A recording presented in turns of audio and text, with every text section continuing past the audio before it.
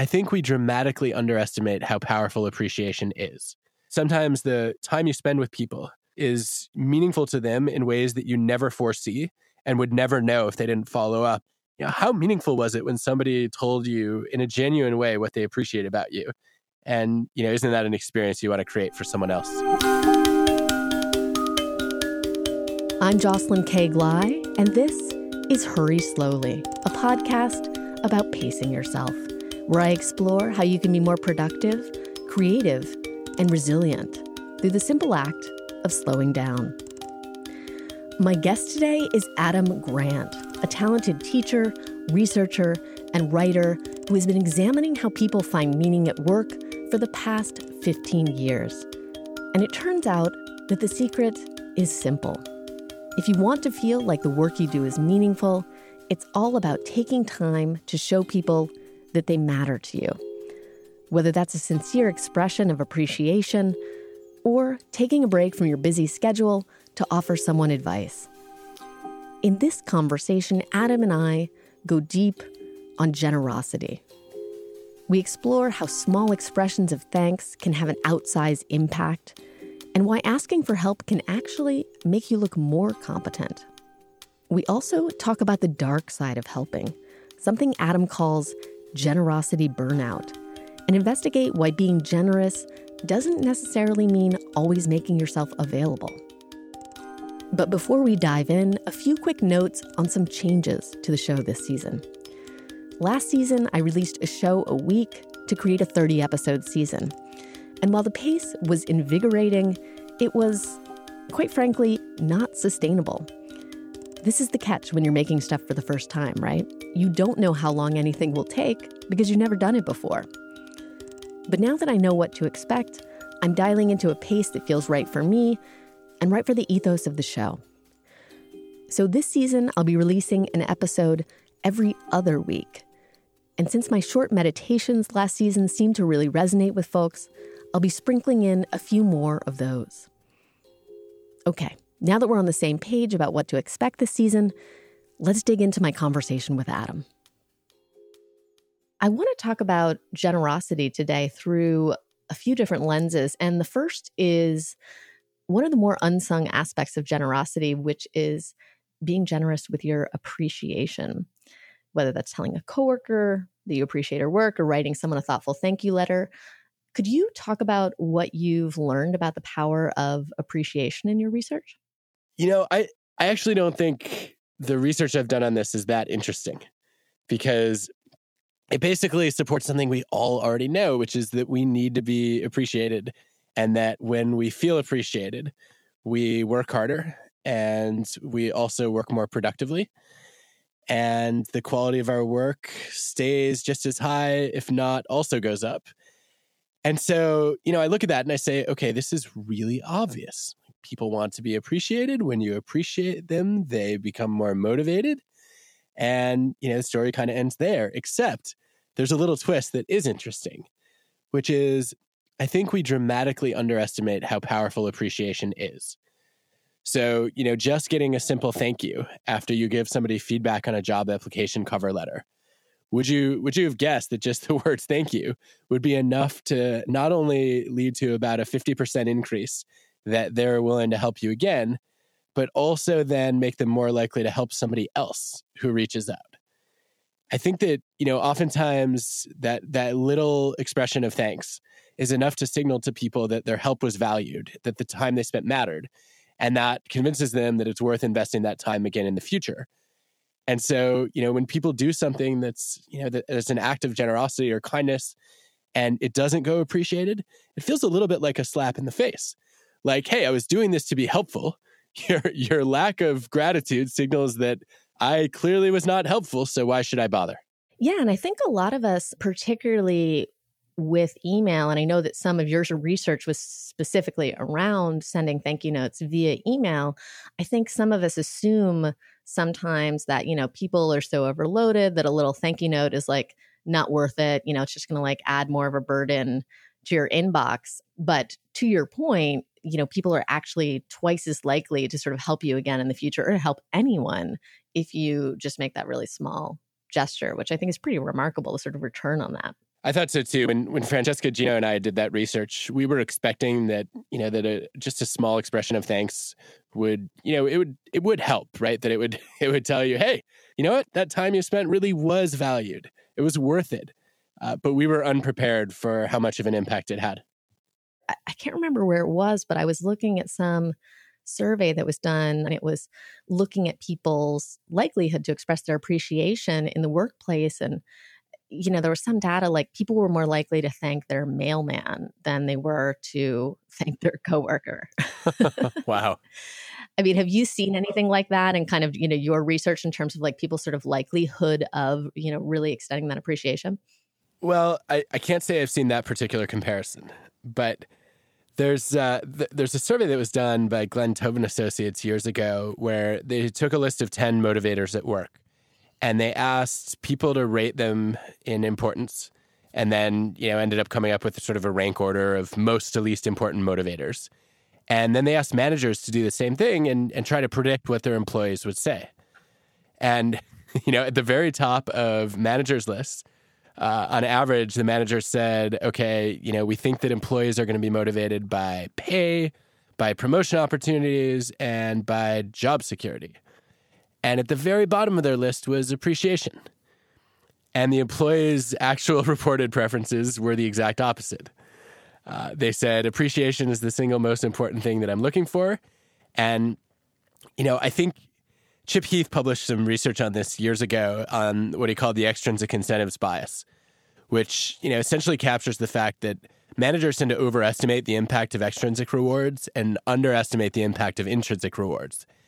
And I think one of the reasons that happens is, when you offer someone a salary increase or, even just create a pay incentive that they can earn through doing high quality or, high quantity work, you see the impact.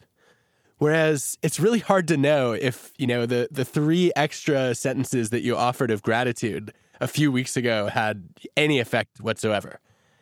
And I think the fact that changes to extrinsic incentives are so rare and they're so objective and measurable makes it easy to know when they did have an impact. Whereas, the effects of gratitude or appreciation are much more intangible and they're hard to measure. And it's something that we need to reinforce on a regular basis. And so we don't really notice the fluctuations in how sincerely we do that or how frequently we do that. And so I think a lot of managers really underinvest in appreciation. And is there anyone you've talked to or anything you've, kind of done for yourself, for your own practice to try to increase that awareness? So this is 15 years ago, but in 2003, I started grad school in organizational psychology. And I was reading this wonderful research that some of my colleagues did on what they called the reflected best self exercise, which was, it was basically a way of discovering your strengths. Strengths had become popular. There was a lot of awareness that we didn't do a very good job helping people think about what they were good at. We give lots of negative feedback, but, what about the things that you excel at or the areas of excellence you might not even recognize yet? And how do we draw those to your attention? And most of the strengths work that had been done was really around having people rate their own strengths. But the insight here, which came from Jane Dutton and Gretchen Spreitzer and a few of our collaborators, was that you could actually get better feedback on your strengths through the people who know you well. And so the Reflected Best Self exercise was a chance to reach out to 15 to 20 people who you might work with. They also allowed friends and family. And what you were supposed to do was ask them all to tell you a story about a time when you were at your best. And then as you collected those stories, it would be like the best email week of your life, right? Because you're getting these stories telling you about how amazing you are. But then you have some work to do. You have to look at the patterns across them, identify the themes, and compose a portrait of who you are at your best reflected through the eyes of people who know you well. And they'd done a bunch of research on the power of doing this. It helps you notice strengths that you weren't aware of. It also helps you recognize opportunities for using your strengths you might have missed. And, it's a pretty empowering exercise. And I looked at that and I said, oh, I wonder if it would be even more powerful to do the reverse. That instead of asking people, hey, Jocelyn, could you tell me a story about how great I am? What if instead I reached out and I said, Jocelyn, I wanted to tell you a story about how great you are. And so I was thinking about this basically the entire fall semester of my first year in this doctoral program at Michigan. And December rolled around, and I had a couple of weeks where I finished all my work, and it was the holiday season, and I really didn't have anything to do. So I decided I was going to spend a week. I was going to identify the 100 people who mattered most to me, and I was going to write them each a gratitude email appreciating something about them at their best. And I spent the whole week writing these emails. And afterward, I have to say the afterglow of just the joy and the meaning that came from writing these notes, it stuck with me for months.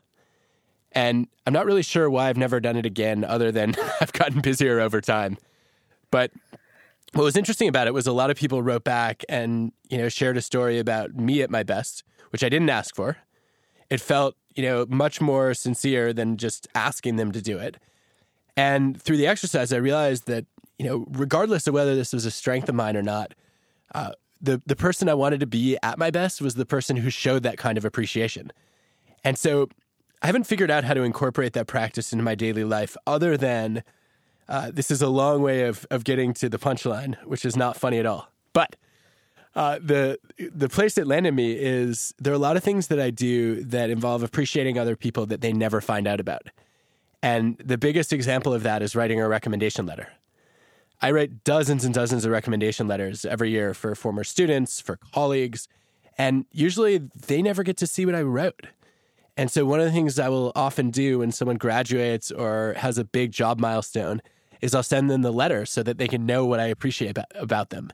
And I've found that to be a really gratifying experience, and I hope they have too.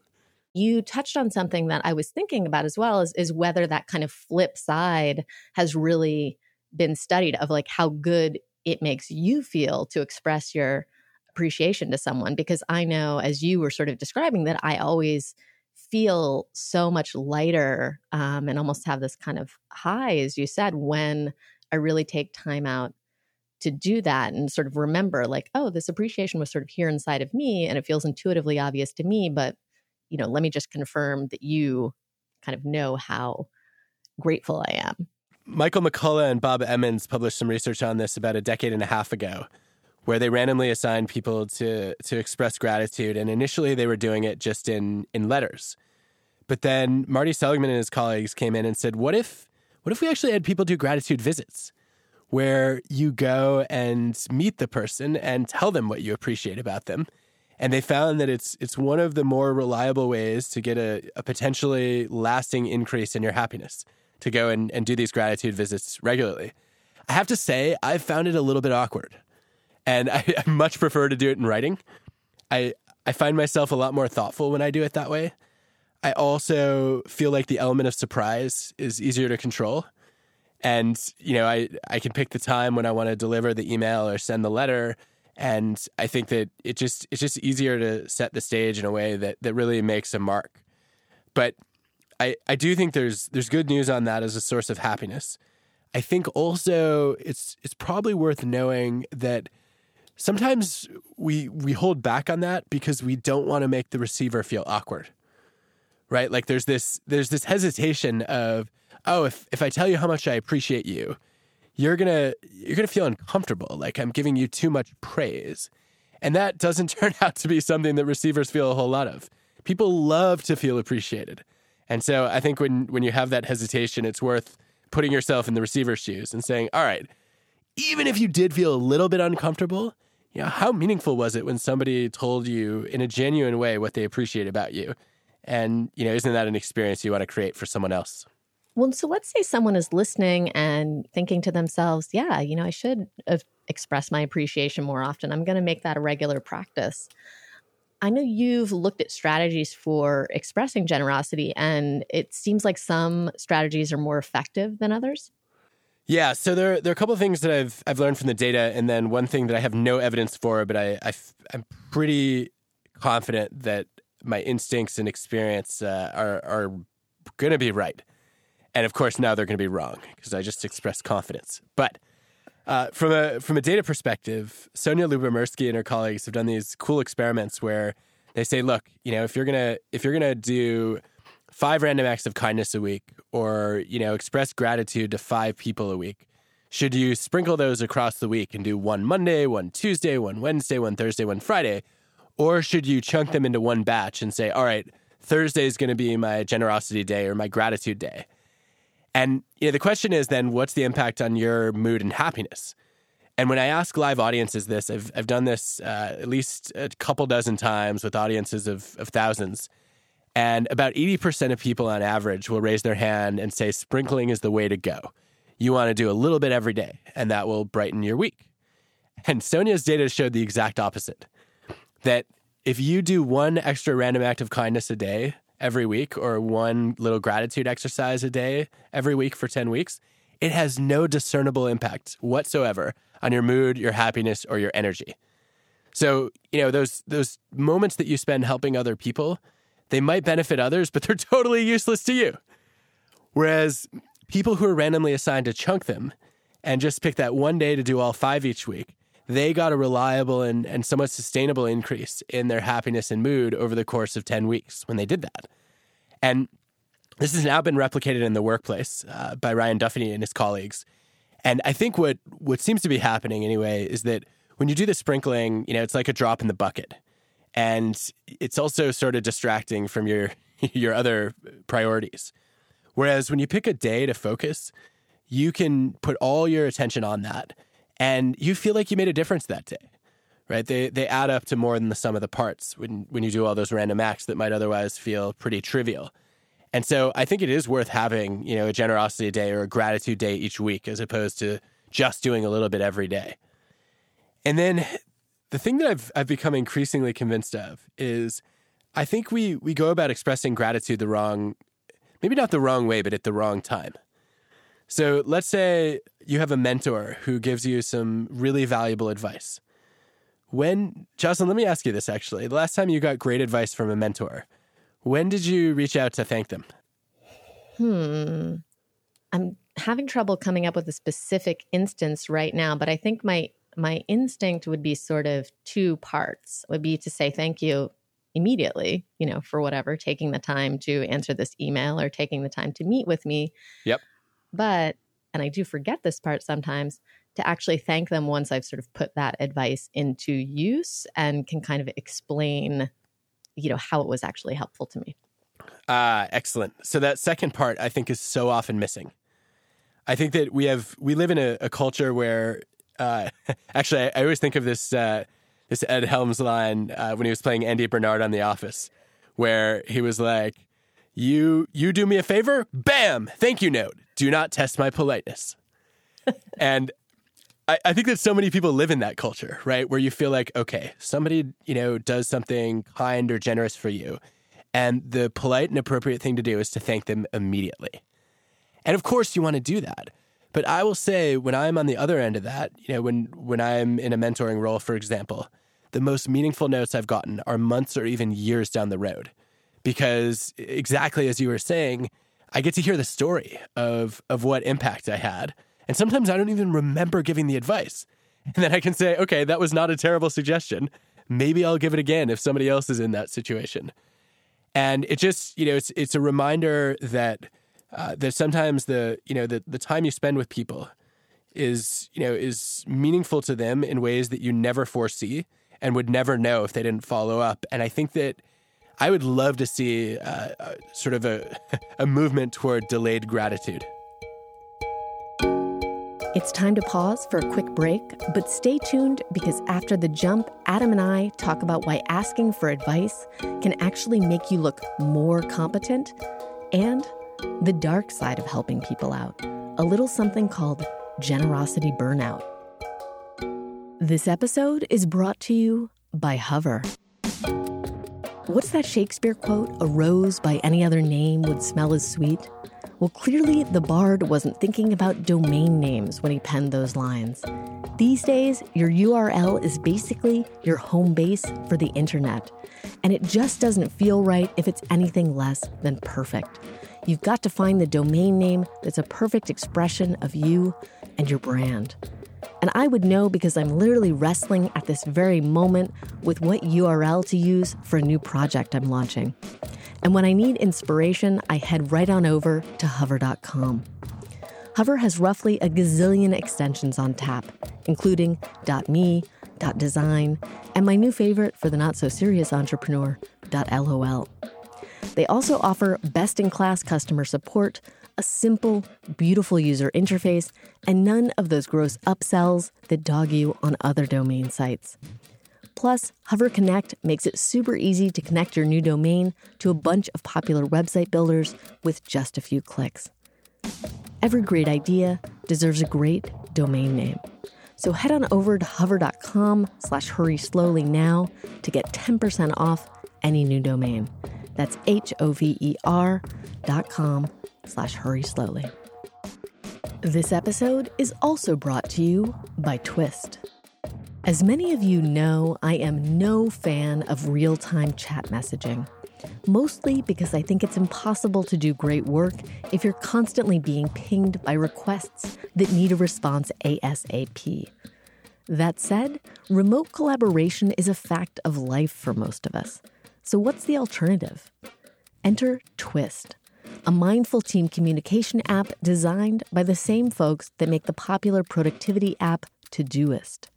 What's great about Twist is that it promotes calm, clear, asynchronous communication.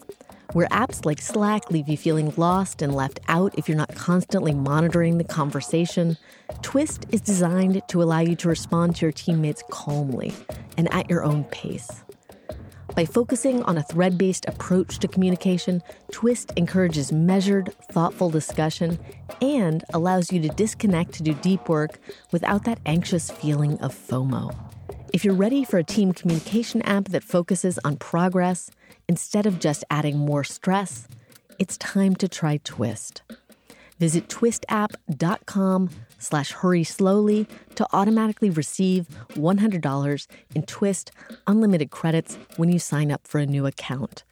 That's twistapp.com/hurryslowly for $100 in credit. Let's talk about the power of building a culture of generosity, specifically in the workplace. What are the benefits of fostering an environment where people feel comfortable giving help and feel comfortable asking for help? Well, I think the asking part is especially important because when I started studying the dynamics of generosity at work, I thought what we wanted was a world where people were constantly offering, right? Let me, if I can give you any feedback, please let me know. Would be, thrilled to teach a skill. I really enjoy making introductions. Let me know if I can ever connect you with anyone. And it turns out that offers are not a very big driver of generosity cultures, but requests are. That if you look at the data, somewhere between 75 and 90% of all helping in organizations starts with a request. And yet, in a lot of workplaces, people don't ask because they don't want to be vulnerable. They want to be self-reliant. They don't want to burden others. And because of that, you end up with fewer requests than people would genuinely like to get help for. And then you get a lot of frustrated givers in your organization who would love to contribute if only they knew who could benefit and how. And so, I think in terms of creating a culture of help seeking, you see a few benefits. The first one is that people get problem solved. The second is that people who seek help on a regular basis, so a few times a day as opposed to just a few times a month, actually are more productive, and they also have higher performance evaluations from their supervisors on average because they're able to get the information they need to do a good job. And, at the aggregate level, when an organization has a culture where it's safe to ask, it's a lot easier then to retain talented people who feel like they're supported. It's easier to attract new people who might have lots of options, and you end up with much higher morale in your workplace. And, I think on the flip side of that, if you can create a culture where people are motivated to help others, you see a lot of the same benefits, right? So at the group level, people are much more productive if there's a norm of helping on average, provided that they actually need each other's help to be effective in their jobs.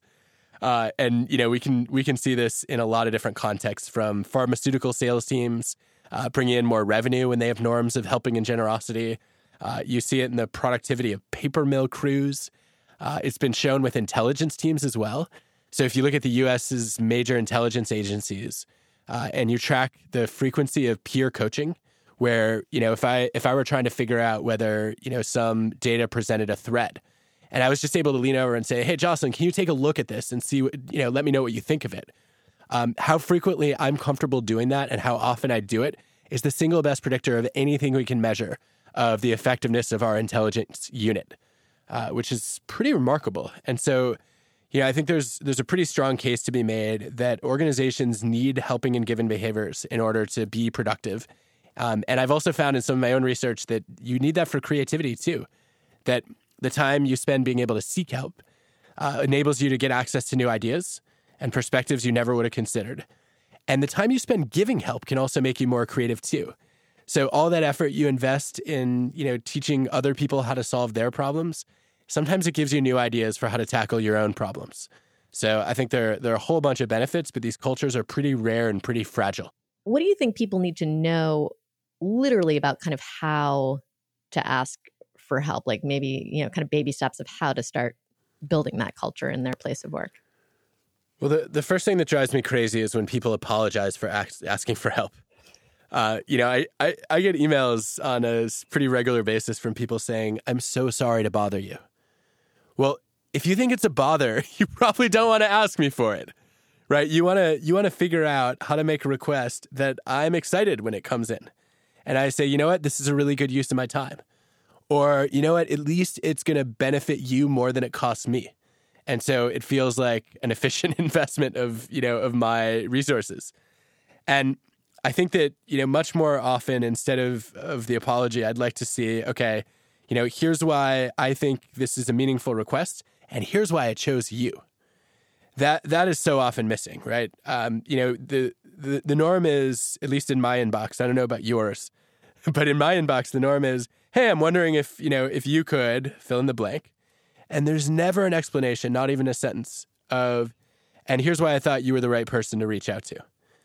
And the moment you tell me that, you convinced me that I'm in a position to provide some unique help, as opposed to immediately wondering, okay, how many other thousands of people could fulfill this request? And then, are many of them less busy than I am?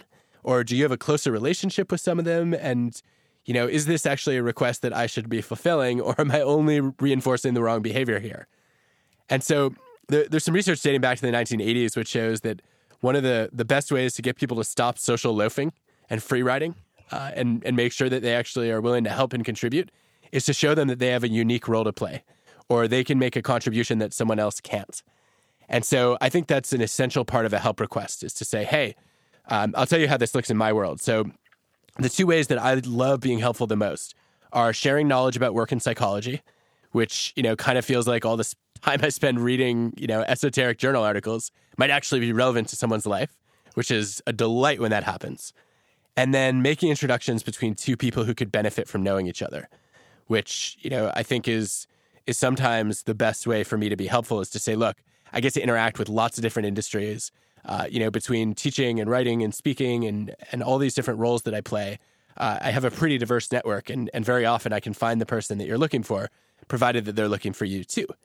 And so, if you reach out with a request from me, the first thing you can do is you can say, look, I have this question about work in psychology, and I went to you because you've written about a similar topic in the past, or I watched your TED Talk on this topic. So that is not only telling me why I have a unique contribution to make, it's also showing that you've done your homework, which is, not a bad thing, especially if the answer is actually Googleable in 10 seconds or less. And then, same thing on introductions, right? I'm looking to meet this kind of person, and I thought you were the right person because, I saw that you have told a story about people in that industry, or I know you've worked with companies that are in that sector. And so I think if you can get specific about why me, and, show that it's really worth my time, I am much more likely to help. And that is true for the vast majority of people in the position to be asked.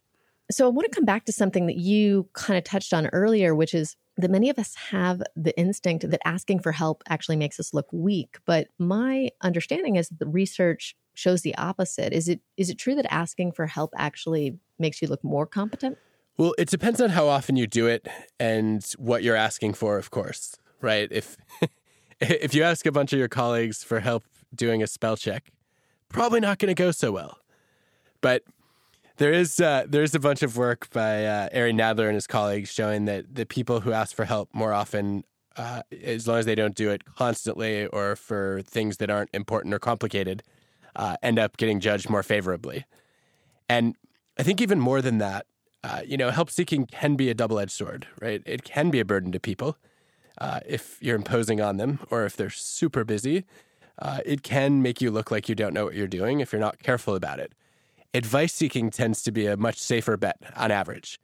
So Alison Wood Brooks and her colleagues have these great studies, which, if I remember correctly, are called "Smart People Ask for My Advice."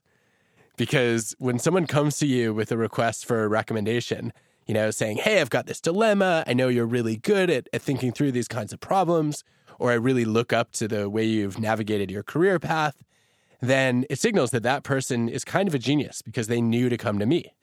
And so I think that if you're ever on the fence about whether it's safe to ask for help, one of the ways you can test the waters is to ask for advice and see how the reaction is. And then if it seems to go over well, the next time you can turn it into a help request. I want to switch gears and talk about the dark side of being a giver for a moment, which is something that you have called generosity burnout. What exactly is generosity burnout? Well, I think of generosity burnout as what happens when you really enjoy helping other people and you start to get a reputation for being the kind of person who's willing to say yes and, share your knowledge, teach your skills, solve problems.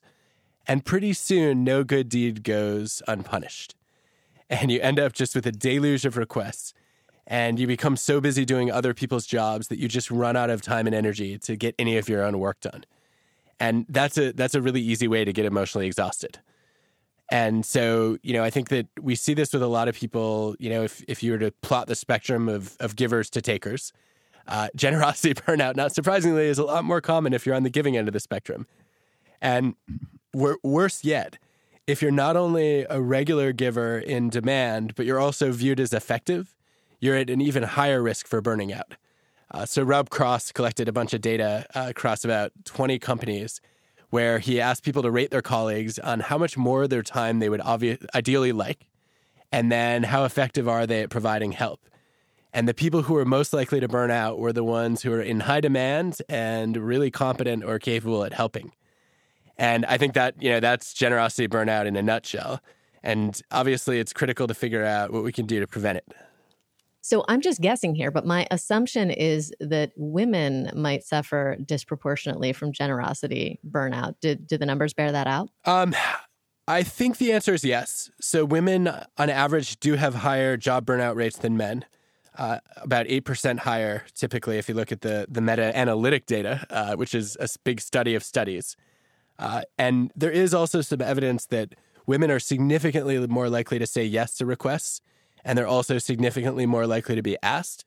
And I think if you put those pieces together, we could start to assume that it's likely that one of the reasons women burn out more often than men is because they have more requests and burdens dumped on their shoulders. I was looking for a sort of yes to that question, but that is a little bit depressing, actually. It is. And I think that, I think it's really hard to talk about this without falling into a trap of mansplaining here. But well, give it a shot. I will say, as an organizational psychologist, I can speak to what I've read of the data, and you can tell me how it tracks with your experience. So Linda Babcock and her colleagues just published some research showing that one of the reasons that women get asked more often and say yes at a higher rate is social expectations, right? We have these stereotypes of women as caring and communal. And so when it comes time to ask for help, we think, oh, well, why don't I ask a woman? She wants to help. And then women are aware of these same expectations. And so they feel a lot of social pressure to say yes. And when they do, then they just reinforce those expectations, right?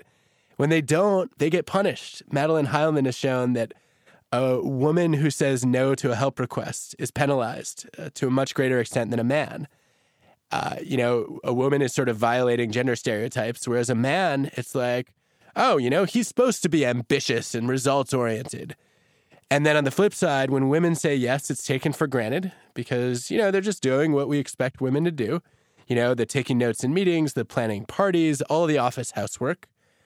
And when a man helps, it's like, well, now I must shower him with praise and rewards. I never would have expected him to care about another human being. And I think that's a huge problem. So that's my read of the data over the last couple of decades. What's your take? Yeah, I mean, that completely feels true. I was thinking about it very much in those terms of sort of expecting women to sort of be giving and caring and, den mother, all of that type of stuff. But that plays out, as you said, in the office setting very much as a being expected to take notes or being expected to mind the details or being expected to plan social events. Well, maybe a useful way to talk about what, some ways out of this. I know that there's sort of a difference between being generous and being available, even though we often confuse the two things. So maybe we could talk about some strategies for being generous without always feeling like you need to make yourself available, so to speak. Sure. So I think there are individual level solutions. There are also, team and organizational solutions. So I actually want to start on the collective side because I think it's too easy to blame the individual if we start there. So, I actually think this starts at home, right? We've study after study. Claire Kane Miller just wrote about one recently in the New York Times, one of the latest, showing that girls do more household chores than boys do. And what do we expect, right? If we raise our kids to believe that, all of the grunt work, the valuable but invisible work, or the devalued work that somebody's got to do but nobody really appreciates, if we teach kids growing up that is the work of girls and women, it would be pretty unusual if those norms didn't carry into the workplace. And so I think that's the first change that we need to make. And then, in organizations, I actually think we need systems for helping people figure out where to go for help, right? I think the problem starts when people get to make a choice about who do I think is the most accessible or who's the nicest person. And, that on average is going to lead them to make more requests of women than they will of men, given all the stereotypes we talked about. Lots of organizations have expert databases where you can figure out, if you're trying to learn something about artificial intelligence, who in this company would have a clue. And I think everyone should have a profile of where they can contribute and what they have to offer so that I don't just go to the most accessible people or the people I think are going to say yes, but I can actually go to the person who's, most able to help me. And then we can track this, right? We can make sure that it's not disproportionately requests going to women or yeses coming from women. And we can rebalance this and say, look, we have a particular set of requests that, we really need some people to step up for. And then we can try to create more balance and equity by gender, by race, also by functional background. And I think that would be a good step. Yeah, well, it's interesting. A friend of mine who teaches at a university in Boston was literally just talking about this same thing, how the women have observed that they disproportionately are on committees and then do a disproportionate amount of work on these committees. And so they're actually working right now on creating ways to effectively kind of map and monitor that participation so that they can kind of bring some more equity to those interactions, which is pretty interesting. Bring it on. How does that play out on an individual level? So Sheryl Sandberg and I wrote an op-ed about this a few years ago. It was called Madam CEO, Get Me the Coffee. And we were interested in how can organizations solve this, but also what do you do when you're in this situation? And I think probably the most important thing I've learned, through the work that Sheryl and I have done together, through reading a lot of the research and through, trying to coach people through this is I think there's a misconception that being a kind or generous person means saying yes. And I think it's worth recognizing that every no is a chance to say yes when it matters more. And so, one body of research that I found useful on this is Hannah Riley Bowles and her colleagues. They show that if you say no on behalf of someone else, essentially, or if you say no because you've made a commitment to other people, you still signal that you're giving and caring, right? So I would love to do this, but I unfortunately have already made these commitments to other people, and I don't have bandwidth for any more. Now you're not violating the belief that you should be helping. Another approach that I think is often helpful is it's a version of what Bob Cialdini would call the rejection and then retreat, where You instead of just saying, no, I can't help you, you say no, but you offer something else. So you're still signaling a willingness to be helpful. So in my case, when I first came out with my first book, Give and Take, there was a big New York Times Magazine cover story. And unfortunately, it showed covered a scene of me in office hours giving career advice to my students, which I'm really reluctant to do even when I've gotten to know them over a semester. I don't think it's my place to tell somebody how to, make a career choice. I definitely don't have a clue what any random stranger should do with their job. And I got first hundreds and eventually thousands of emails from people saying, can you give me some career advice? And, I felt awful saying no. And so I ended up writing a sort of a standard response when these requests came in. I said, I'm not comfortable giving prescriptive advice to strangers. I hope you understand. Here are the most valuable career resources that I've collected over the years. And, I had a few books, a few articles, and, I felt like, okay, I'm not being a jerk. I'm still trying to do something. I may not be giving you exactly what you asked for, but it's actually, to me, the most helpful thing that I can give you. And I think that very often just the I'm sorry I can't give you that, but let me offer you this instead. It allows you to save face and also sometimes might be just as helpful to the other person, if not more so. I know that finding meaning at work is one of the explicit focuses of your research. How does generosity specifically relate to finding meaning? So if you look at all the factors that make our work meaningful, the most robust driver of believing that your work is important and meaningful is believing that your work helps other people. That's been shown over and over again since the 1970s. And so, I often think about when people lack meaning in their job, the question that I encourage them to ask is, okay, if your job didn't exist, who would be worse off?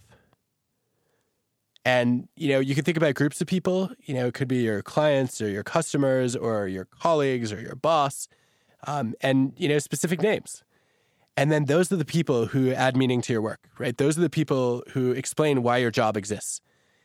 And I think that becomes a huge source of meaning. Now, in many jobs, they're not designed well to provide a lasting impact on people. And so, you may have to take matters into your own hands. That may mean crafting your job to figure out, okay, how can I add more value, right? How can I make more of a difference? And, insofar as you're able to do that, you might find that those acts of generosity that you seek out, the people that you say, you know what, I know this is totally unrelated to my job, but I'm really passionate about public speaking. And so I'm going to offer a public speaking class. Whatever, knowledge you have, skills you can share, connections you can make, those acts of generosity can become part of what makes your job meaningful. And then, when that's lacking, there's some very cool research by Jessica Rodell, which shows that volunteering can be a substitute. So when organizations give people time to volunteer as part of their job, if they lack meaning in their job, volunteering actually compensates. And it gives them a sense still that their involvement in this organization is a source of meaning because, as part of that, they're still able to be helpful to other people. And so, I think it doesn't have to come from your job. It doesn't have to be designed into your job. But if you have a job where you feel like you are not making a significant difference in the lives of others, then I think it does turn out to be the case that adding a little bit more generosity into your day, even just some small 5-minute favors, can add meaning to your work and to your life. A few years ago, I wrote a blog post called Confessions of a Burnt Out Overachiever, in which I describe what I now think of as my busyness breakdown.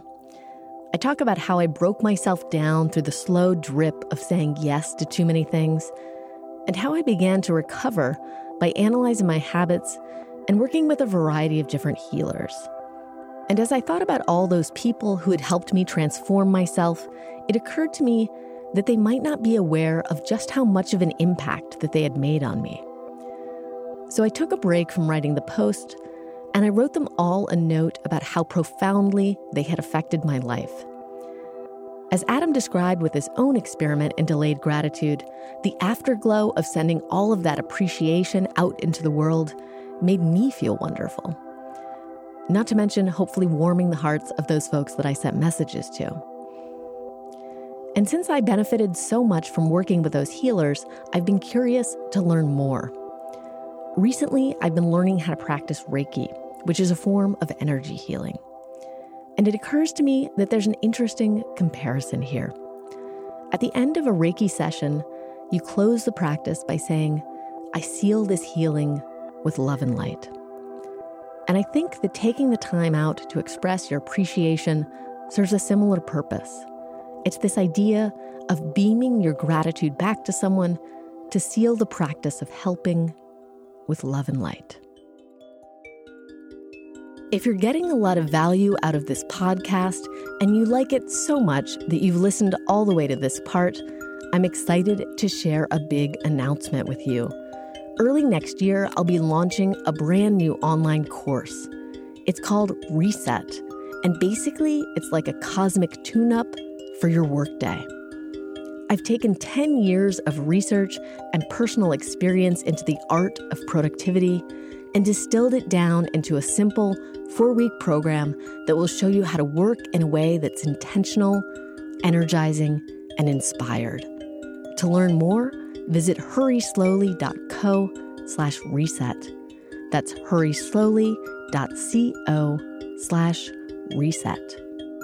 For the next episode, I'll be in conversation with Priya Parker, the author of a new book called The Art of Gathering: How We Meet and Why It Matters. We'll be talking about how to create meetings, dinner parties, conferences, and even just casual get-togethers that will truly transform people. She's really a joy to listen to, so don't miss it. And now it's time for your final moment of Zen. I find it really odd when someone is asking for help and they're trying to explain why it's going to be good for me to help. And to me, worth my time is not, this is going to benefit me, right? Worth my time is, this is a request where I can make a significant contribution. And it's going to be helpful in your life. I want to extend much appreciation for all of his hard work to my producer, Matt Susich, who makes me sound much smoother than I do in real life, and to Devin Craig Johnson, who composed our original theme music. If you feel like this episode changed your outlook and would like to leave us a review on iTunes as a way of expressing your appreciation, you will earn my eternal gratitude. Thanks for tuning in, and remember to hurry slowly.